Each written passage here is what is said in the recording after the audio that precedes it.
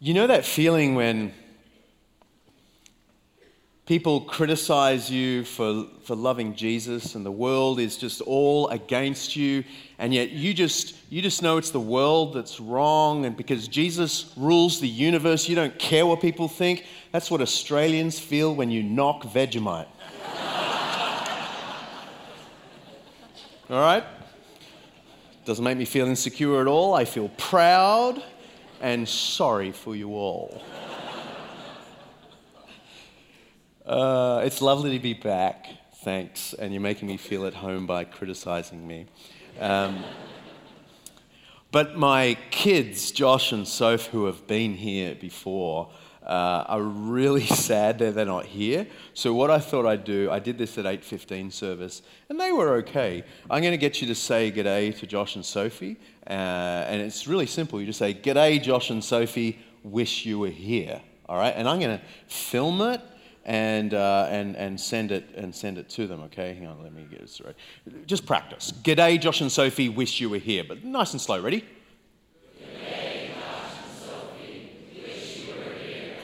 If you did it with a more rhythm, it'd be good, because it could sort of bounce along like this, right? "G'day, Josh and Sophie, wish you were here." You see how, you just leave a beat and it sounds great. "G'day, Josh and Sophie, wish you were here." All right, sound all right? Let's do it again. "G'day, Josh and Sophie, wish you were here." Awesome. So much better than 8:15. All right.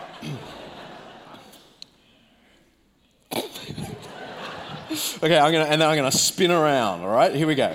Okay, 1, 2. "G'day, Josh and Sophie, wish you were here." Woohoo! Oh, that's their favourite Murphy family right there. All right. Thank you for that. I can't remember how many times I've spoken here, but I know that I've spoken on topics that are meaningful and important to our lives. I know I've spoken to you about the problem of world religions. So many claims out there. What makes Jesus unique? I've spoken to you about the wonderful message of the grace of Jesus Christ toward those who don't deserve it. And I've spoken to you about the violence and evils of Christianity through the centuries and what Jesus might say to that. And I know I've also spoken to you, was it last time, about pain and suffering and the answer that Jesus provides for that. But today, I want to talk about something that is in some ways the ground of all of those other things I've talked about. I want to talk about whether this Jesus story is even true. Because actually, when you think about it, so what that the Jesus story provides nice, emotional, psychological answers to deep human questions, if it's not true? Beautiful that Jesus has this incredible answer to the problem of pain and suffering. But if he didn't actually live, if our skeptical friends are right, and the Gospels really are just made-up stories centuries after the events, then it's baseless, it's wishful thinking, right? And the skepticism of our day is huge. And just speaking to people immediately after the 8:15 service, I got a sense that some of you are confronted by a world that criticizes everything to do with the history of Jesus. National Geographic Channel had a multi-million-dollar documentary where they claimed to have uncovered a gospel no one had ever heard about before, not Matthew, Mark, Luke, and John that got into the New Testament, one of these other gospels written by the betrayer of Jesus himself. And guess what? All of the other 11 apostles were lying, and this gospel has the truth. They didn't let on in the documentary that not a single historian in the world thinks Judas wrote this gospel that comes from a century or more later. Not to be outdone, the Discovery Channel got on the bandwagon and produced their own multi-million-dollar documentary in which they claim to have found a tomb. In fact, there is a tomb in Talpiot in South Jerusalem, and a whole bunch of burial boxes in which people had been laid. And in one of the burial boxes was scribbled the name Jesus. And the claim of the documentary was that this may well be the actual tomb of Jesus, and Jesus was in the burial box, and that would be a real bummer for Christianity, right? Because the remains are still in the box. They didn't let on that Jesus was the 6th most used name in the 1st century. So which Jesus? Apart from anything, there are about 15 other people in this tomb. It was nuts. But multi-million-dollar documentary out there, and you watch it and it causes you to doubt. Or you read Richard Dawkins, the most famous atheist in the world today, and he says that a serious historical case can be made that Jesus never even lived. So the whole thing is false. And perhaps the most recent claim, and in fact it went gangbusters just this last week, by an American filmmaker. He claims to have found a lost gospel in the British Library. And this lost gospel actually tells the whole story of how Jesus married Mary Magdalene and had 2 kids and lived happily ever after. Kind of sounds familiar, right? But this one is nuts. In fact, it's probably fraudulent.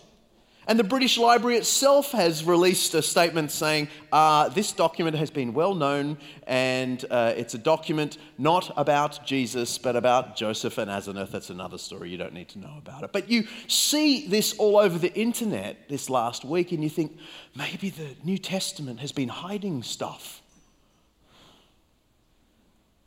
Contrast the skepticism of our day with the claim at the front of Luke's Gospel, will you? Because you read the opening paragraph of Luke's Gospel and it sounds like he reckons he's telling you the truth, don't you reckon? Ready? Many have undertaken to draw up an account of the things that have been fulfilled among us.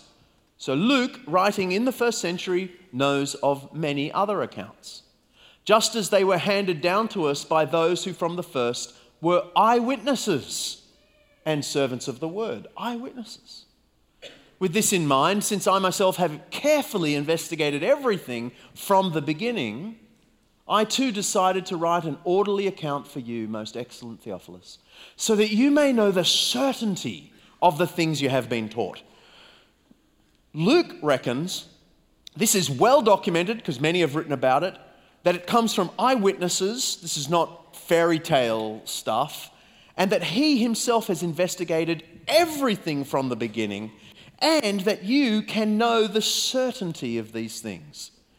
Contrast that with the skepticism. So who's right? The skeptics or the claim of the Gospels? And it's in this context that I want to give you just 4 things of the many things we could explore.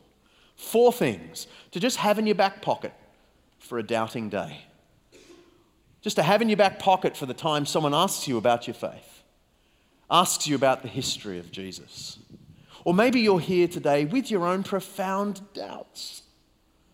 Or maybe you're here with deep skepticism. Someone's dragged you along to come hear this Australian speaker. And you're going, oh, good grief, what? They produce Vegemite. What do they know? Well, I hope you find these 4 things challenging and helpful. Number 1.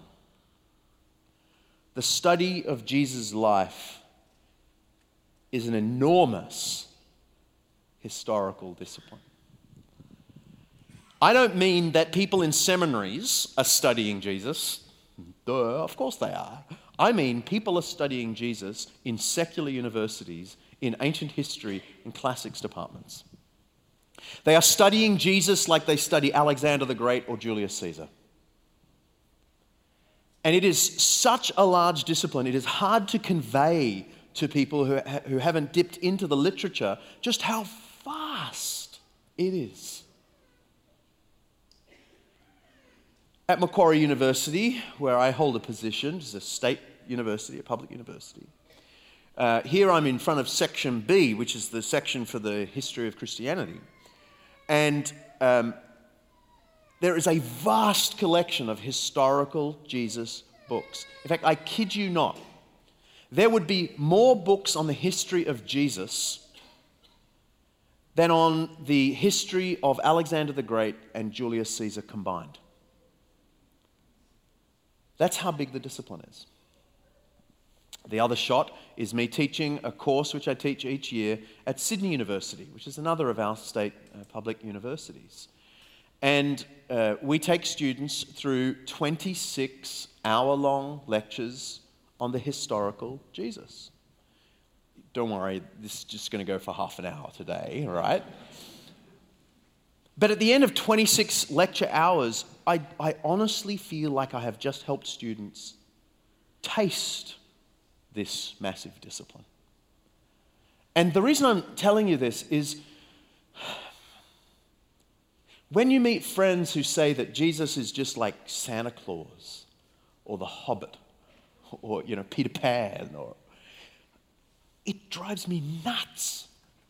Because I want to say, can you take me to the Santa Claus section in the ancient history part of the library?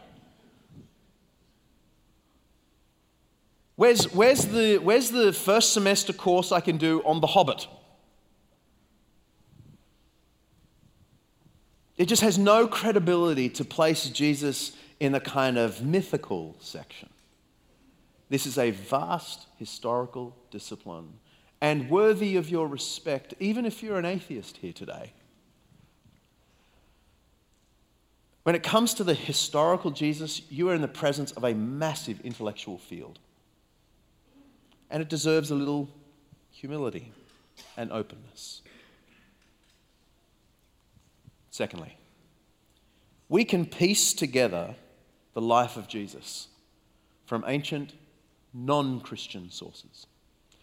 Did you know that? That even if we didn't have a Bible, not one Christian writing, we could tell you that there was a famous teacher, healer who was crucified, whose name was Jesus, and he came from Galilee, and he had a brother called James and a mum called Mary, and his life ended by crucifixion under Pontius Pilate, and whose believers after him thought that he was the risen Messiah.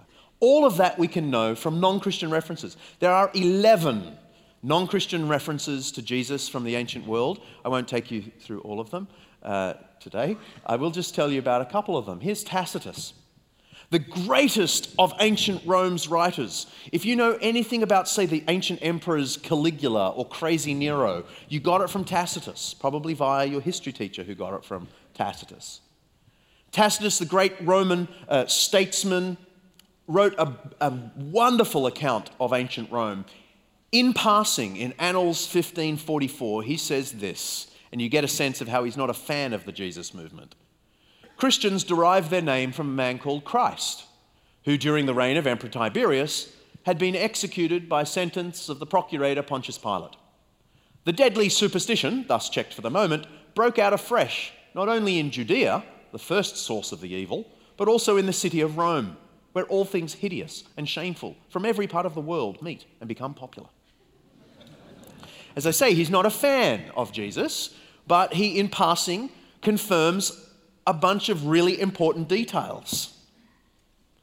Here's another non-Christian writer from the 1st century, the Jewish aristocrat and army general Josephus, who's left us with a massive history of the Jewish people that is our golden source for Jewish history of the period. And in passing, he says, at this time there appeared Jesus, a wise man. He was a doer of startling deeds. The Greek of this is paradoxa erga, which means baffling or weird paradoxical deeds. Paradoxa erga. It's him trying to say, everyone says he does miracles, but I don't know what they were. I'm just going to call them weird deeds. Okay? He was a doer of weird deeds, paradoxa erga, and a teacher of people. And when Pilate, because of an accusation made by the leading men among us, condemned him to the cross, those who had loved him previously did not cease to do so. And in another section of his writings, he refers to Jesus' half-brother James.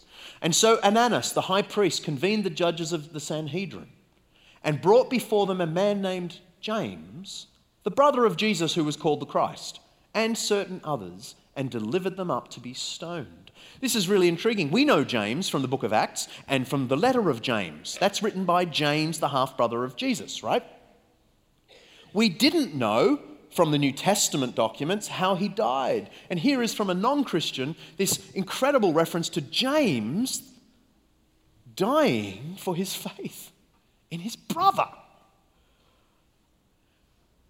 But Josephus references James by his more famous brother, Jesus, the one they called Christ.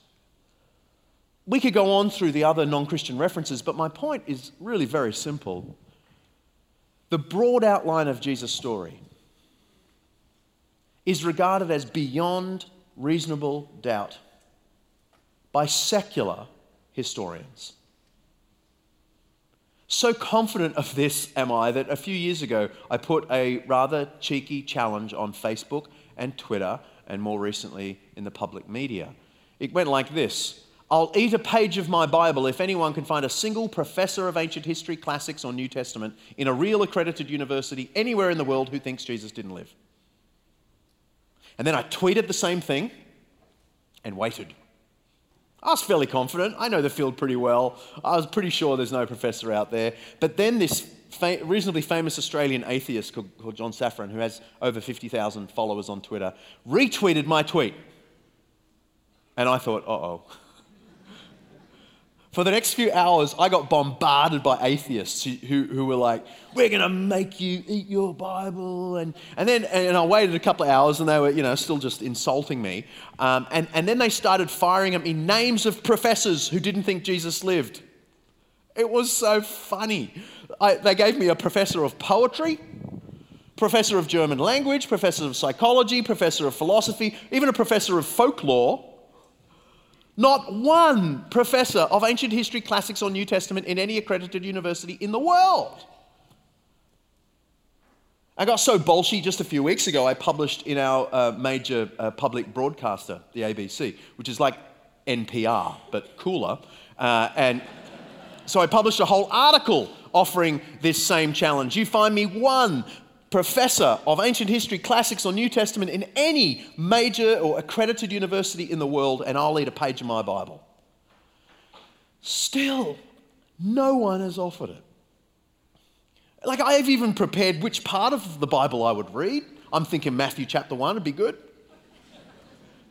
I'll cut it up into little pieces and have it on my Vegemite toast in the morning. Right? Because with Vegemite, you can't taste anything else. Doesn't matter. Right?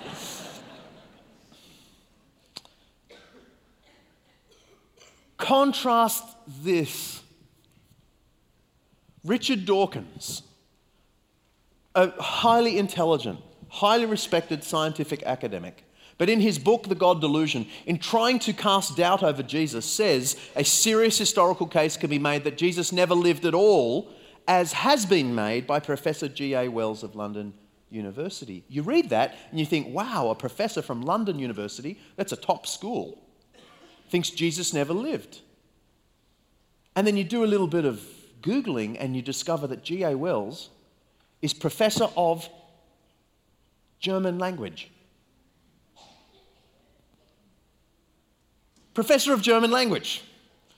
He doesn't have any training in ancient languages, any training in ancient history, any training in New Testament. Nothing. He's just a really smart German speaker. And I ask myself, why is Professor Dawkins, whom I respect in his own field of biology, citing a professor from a completely irrelevant discipline as not believing that Jesus lived? What has that got to do with anything? Can you imagine how Richard Dawkins would respond if I made some outrageous scientific claim and offered a professor of poetry as my sole authority? He would rightly say something fishy is going on. You're hiding stuff. And so I find myself thinking, the skepticism of our day is not driven only by intellect. It's driven by something in the heart. Because if a highly respected professor from Oxford University like Richard Dawkins can do something as fishy as citing an irrelevant professor about a historical reality. It tells you that unbelief is driven by more than the mind. It's driven by passion, driven by preferences, driven by biases. We can piece the story of Jesus together from non-Christian sources. Thirdly, the New Testament evidence is taken seriously in part because it's so early. This is the thing that I want to stress. It's hard to convey. The New Testament is regarded as a real historical text by secular scholars. They don't treat it like the Word of God, like you and I do. You know, I got up this morning and I read Hebrews 9 and I asked, Lord, speak to me. I'm treating the New Testament as the Word of God, right? New Testament scholars, when they're acting as New Testament scholars, or ancient historians, when they're acting as ancient historians, don't treat it as the Word of God, but they do treat it as a valuable first century text. In fact, you can look up major scholarly textbooks on things unrelated to Jesus, and you'll still find the Gospels quoted as evidence about other things. You'll read the definitive account of, say, the Pharisees in, let's say, the Cambridge History of Judaism, which is the sort of state-of-the-art, about 1,000 pages on ancient Judaism. And you'll find the article in there, which is about 100 pages long, on the Pharisees, cites the Gospels tons of times, even though it's written by a non-Christian. And you'll find this in so many different areas. The New Testament is a real source. And part of the reason it is taken so seriously is that it's so early. By ancient standards, the New Testament was written very close in time to the events it purports to tell. By comparison. And I want to give you a taste of this by putting on the screen these 4 comparisons, which will give you a sense of what historians usually are working with. First example, the earliest biography of the founder of Islam, Muhammad, was written 125 years after Muhammad died. 125 years. He dies, 125 years later, his gospel, if you like, called the Sirah, is written. And then it's edited for another 50 years. And then that's the official account of Muhammad's life. Or take the first written records of Siddhartha Gautama, whom we call the Buddha. Right? The Buddha dies, and then 350 years later, we have the first written texts about him. Now, these are not just Dixon's favourite dates. These are the normal scholarly dates that Muslim scholars and Buddhist scholars will give you. But my point is, the first writings of Buddhism don't appear till 350 years after the Buddha is dead. Now, you may say, oh, well, then we can't trust anything. That's not the case. Because Buddhists in the ancient part of northern India practiced oral tradition. You still see it today when you see Buddhist monks, say in Thailand, chanting over and over and over in unison. Have you seen that? What they're chanting are the Buddhist scriptures. And that's how they preserved it from the time of Buddha to the time it was written down. They would get together and chant the sayings of Buddha over and over and over. And that's how they preserved it. It's fixed. And then it was written down 350 years later. So there's tons in the Buddhist literature that scholars think probably comes from the Buddha. Third example. You've all heard of Alexander the Great. He changed the world. No one doubts the general course of his life. But did you know that our first extant or existing source for his life is written 120 years after Alexander died? It's called Polybius. And yet Polybius is not our best source, it's just our earliest. The best source is called Arrian. And Arrian writes 400 years after Alexander is dead. And you go, well, how can that be? How can that 400-year time gap possibly preserve ancient material? The answer is simple. Arrian used earlier sources. Those sources are now lost, but they're collected in Arrian. And actually, scholars will tell you the Gospels, particularly the Gospel of Luke, does the same thing, uses earlier sources. The fourth example, I think, is most comparable to the New Testament. Emperor Tiberius ruled the world when Jesus lived, between AD 14 and 37. They're his dates. And the best account of his life, the one that historians today trust the most, is Tacitus, whom I've already mentioned. But the thing is, Tacitus writes about Tiberius 77 years after Tiberius is dead. 77 years. The reason I'm telling you this is because you need to know what historians generally have to work with for the ancient world. That is normal. Those kinds of dates, those kinds of gaps between figure and writing is normal. What are the New Testament dates then? Hold that in mind. 125 years after Muhammad, you get the first account of his life.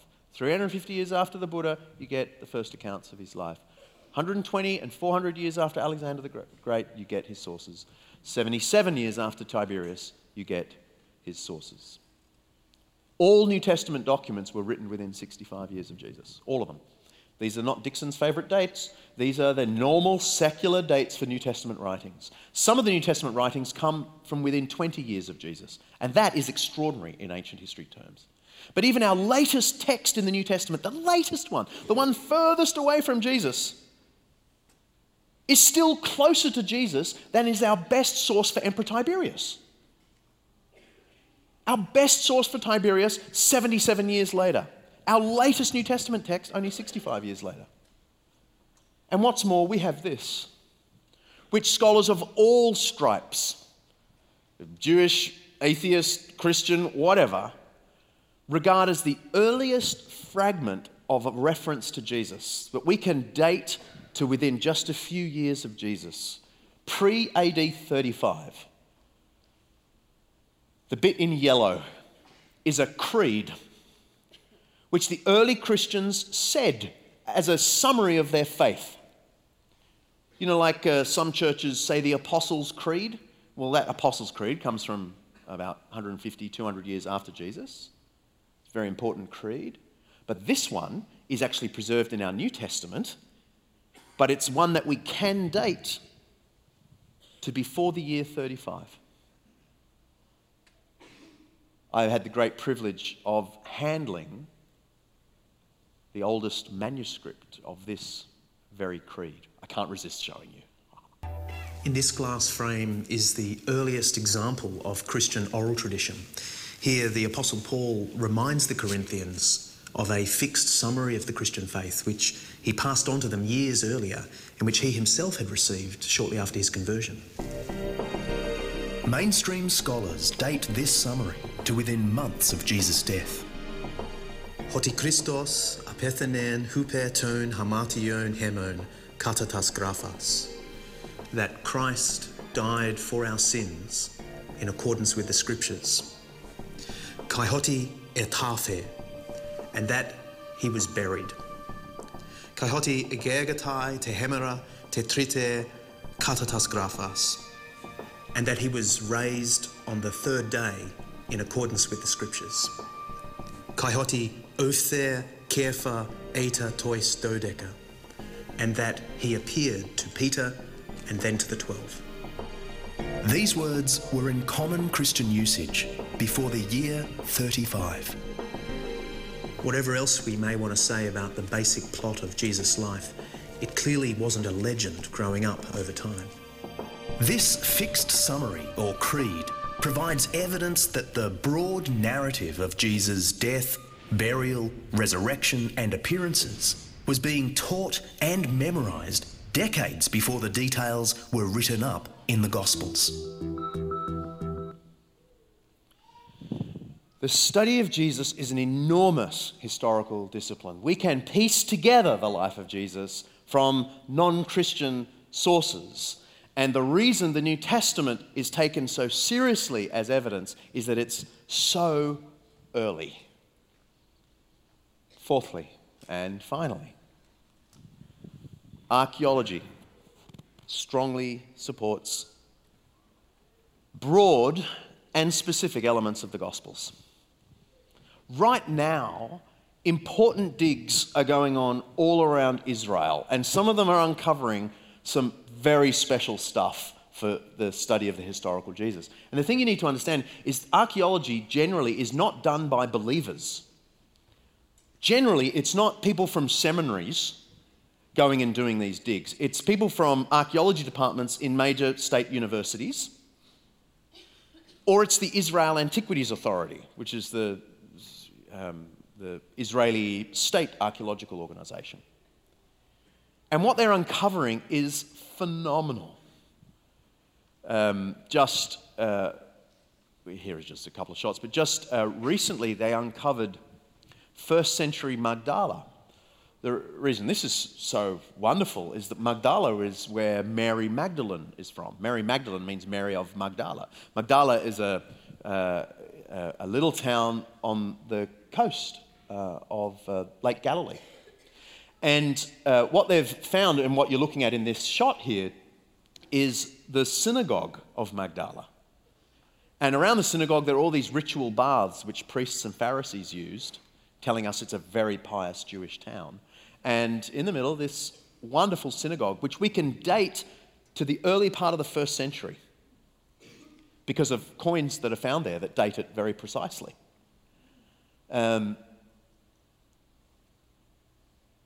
Historical Jesus scholars would regard it as certain that Jesus preached in that building you're looking at on the screen.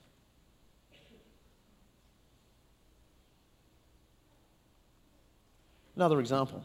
In John chapter 5, there's a reference to a pool near the sheep gate, which in Aramaic is called Bethesda, and which is surrounded by 5 covered colonnades. John is very specific. Sounds like he might be an eyewitness to the things of Jerusalem, right? And 5 covered colonnades, 5 rows of columns in other words, is a really weird style of public bathing pool. But John says it's there. But they dug up all around what we thought was the Sheepgate area and not found this pool. It would be pretty easy to know which pool it's talking about because 5 covered colonnades, there would be remains for that, surely. And some people began to doubt that it existed, that John made a mistake here because they couldn't find it. Some even went into print, I kid you not, saying, maybe this is like a beautiful metaphor for the first 5 books of the Old Testament. 5 covered colonnades. And was never meant to be taken historically. And friends, then they dug slightly to the left. And guess what? A pool near the sheep gate with the remains of 5 covered colonnades, still perfectly visible. Without doubt, the pool of Bethesda. You'd think they'd learn their lesson because there's another pool in John chapter 9 that says Jesus sent someone to be healed at the pool of Siloam. Now we know the Siloam or Silwan district of Jerusalem, okay? Really, we've known it from ancient times. Dug all around Siloam and not found a public bathing pool. And so again, some people, not many, doubted that there ever was such a pool. And then just in June 2004, okay? I mean, that's like yesterday in ancient history terms. Like June 2004, during some sewerage works, they were digging, right? And they dug and they found these steps. And here they are. Don't worry about what he's saying, I can say it better. So it's these beautiful steps, and see how the steps are made. They are the giveaway that they are made in the Herodian period, the Herod the Great period. We can tell his style immediately, which dates it to the 1st century. And here's an artist's impression coming up of what the pool will look like when they finish digging. They still haven't finished digging this pool out. That's what it's going to look like. The largest bathing pool ever found in Israel, smack bang in the middle of the Siloam district, just like John's Gospel said. This is very special, for me anyway. This is an inscription found underneath the courtyard of a maximum security prison in the middle of Israel. Now you may be wondering, as I was, what was anyone doing digging in a maximum security prison in order to find this, okay? Details are sketchy. But they've found this beautiful mosaic. The Israel Antiquities Authority was called in. They've shut off the whole courtyard. They're thinking of moving the maximum security jail because they have discovered an entire town underneath this prison. But the great thing is, in the middle of this town is a beautiful villa with a large room that is the earliest datable Christian church. And the inscriptions on the floor are the dead giveaway. And this is an extraordinary inscription. It says, Akeptus, the lover of God. Akeptus is a woman. Akeptus, the lover of God, devotes this table, which I'll show you in a second, in honor of God, Jesus Christ. Do you see the words that are overlined? In the ancient world, you didn't underline things, you overlined it to stress the importance. See the overlined words? They're the words God, Jesus Christ. Akeptus obviously asked, make those words special, will you? God, Jesus Christ. Well, I got to visit this for a documentary in Australia, and I can't resist showing it because it was one of the most special moments of my career to be able to stand where brothers and sisters stood so many centuries earlier. Megiddo is the site of the earliest church building yet found. This strategic trade city contains the remains of a Christian prayer hall dating to the 3rd century. It contains 3 mosaic inscriptions pointing to its Christian use. What's especially interesting is that this community was probably made up of Greeks and Romans, not Jews. One inscription commemorates a Roman army officer who contributed to the mosaic's construction. This is early physical evidence of the extraordinary reach of the Christian message. What started as an exclusively Jewish movement soon became a predominantly non-Jewish or Gentile movement, but the message stayed the same. One of the inscriptions refers to Jesus as a god.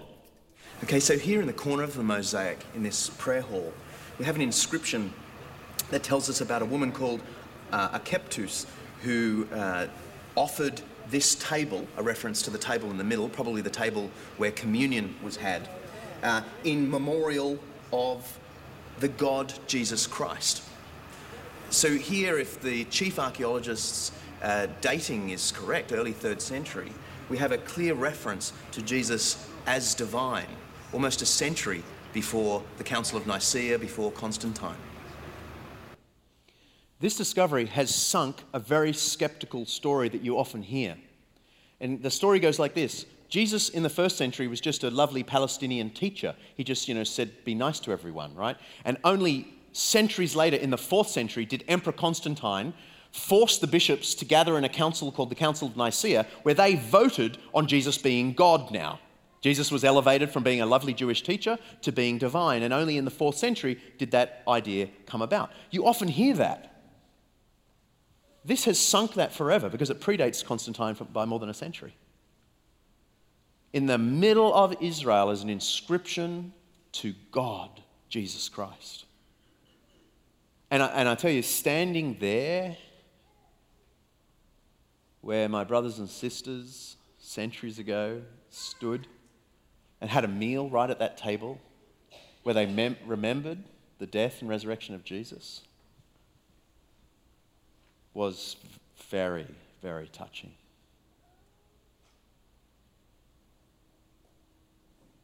So, back to Luke. Luke says this comes from eyewitnesses. Luke says he's investigated this from the beginning, and then he says to his patron Theophilus, look at the last lines, I write this so that you may know the certainty of the things you have been taught. The word certainty there is the Greek term asphaleia, from which we get the term asphalt. Do you use the word asphalt? The stuff you build roads with? What do you call that? You call it asphalt. You call it asphalt. Well, extraordinary. Like our languages must be related or something. It comes from this word, asphaleia. You know what it means? Solid. so that you may know how solid this is.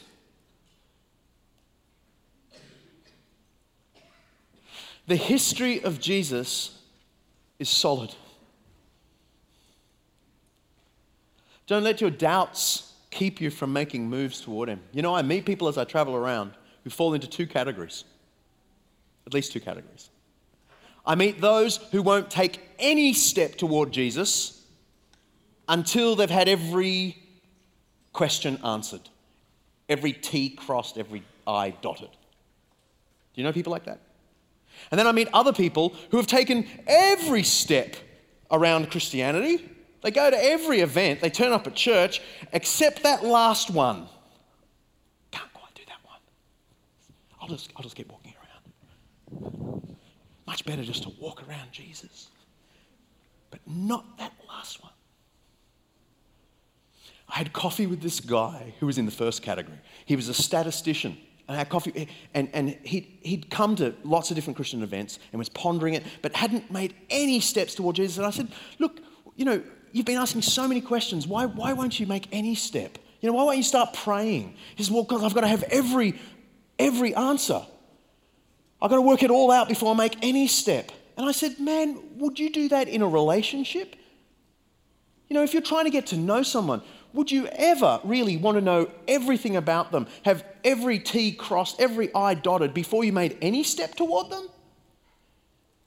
And he went, oh yeah, I've done that once or twice.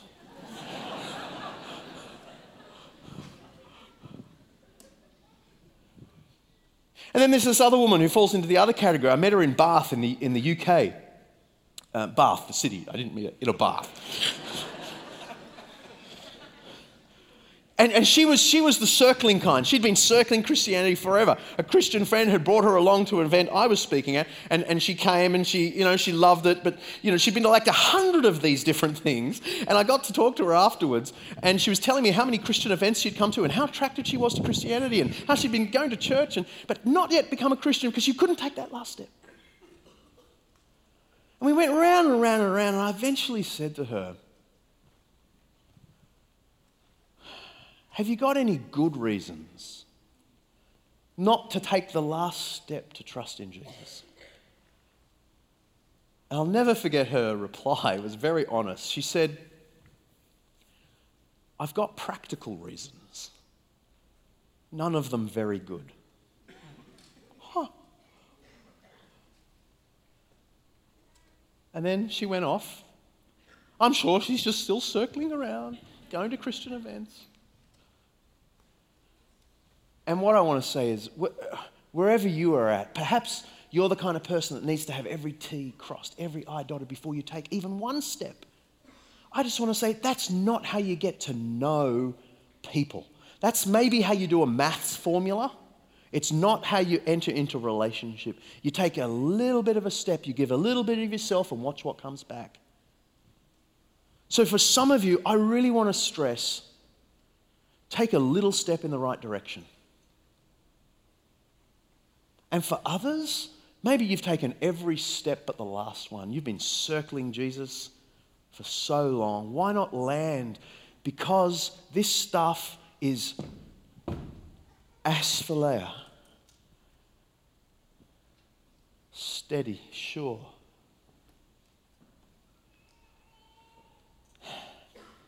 We're going to do communion. Are we going to do communion?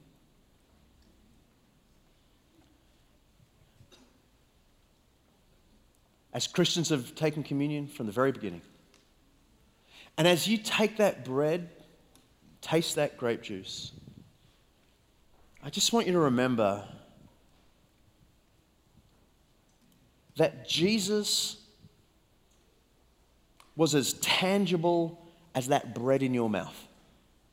The history of Jesus is as touchable as that.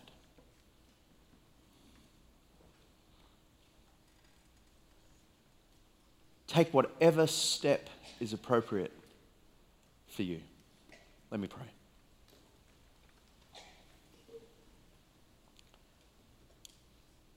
Please, Lord, take what is good and true of the things we've looked at today and apply them to our hearts. Help us, Lord, please, as we taste the bread, drink the juice, to know the tangibility, the surety, the strength of your love, of your death and resurrection. Lead us, Lord, for we ask it in Jesus' name.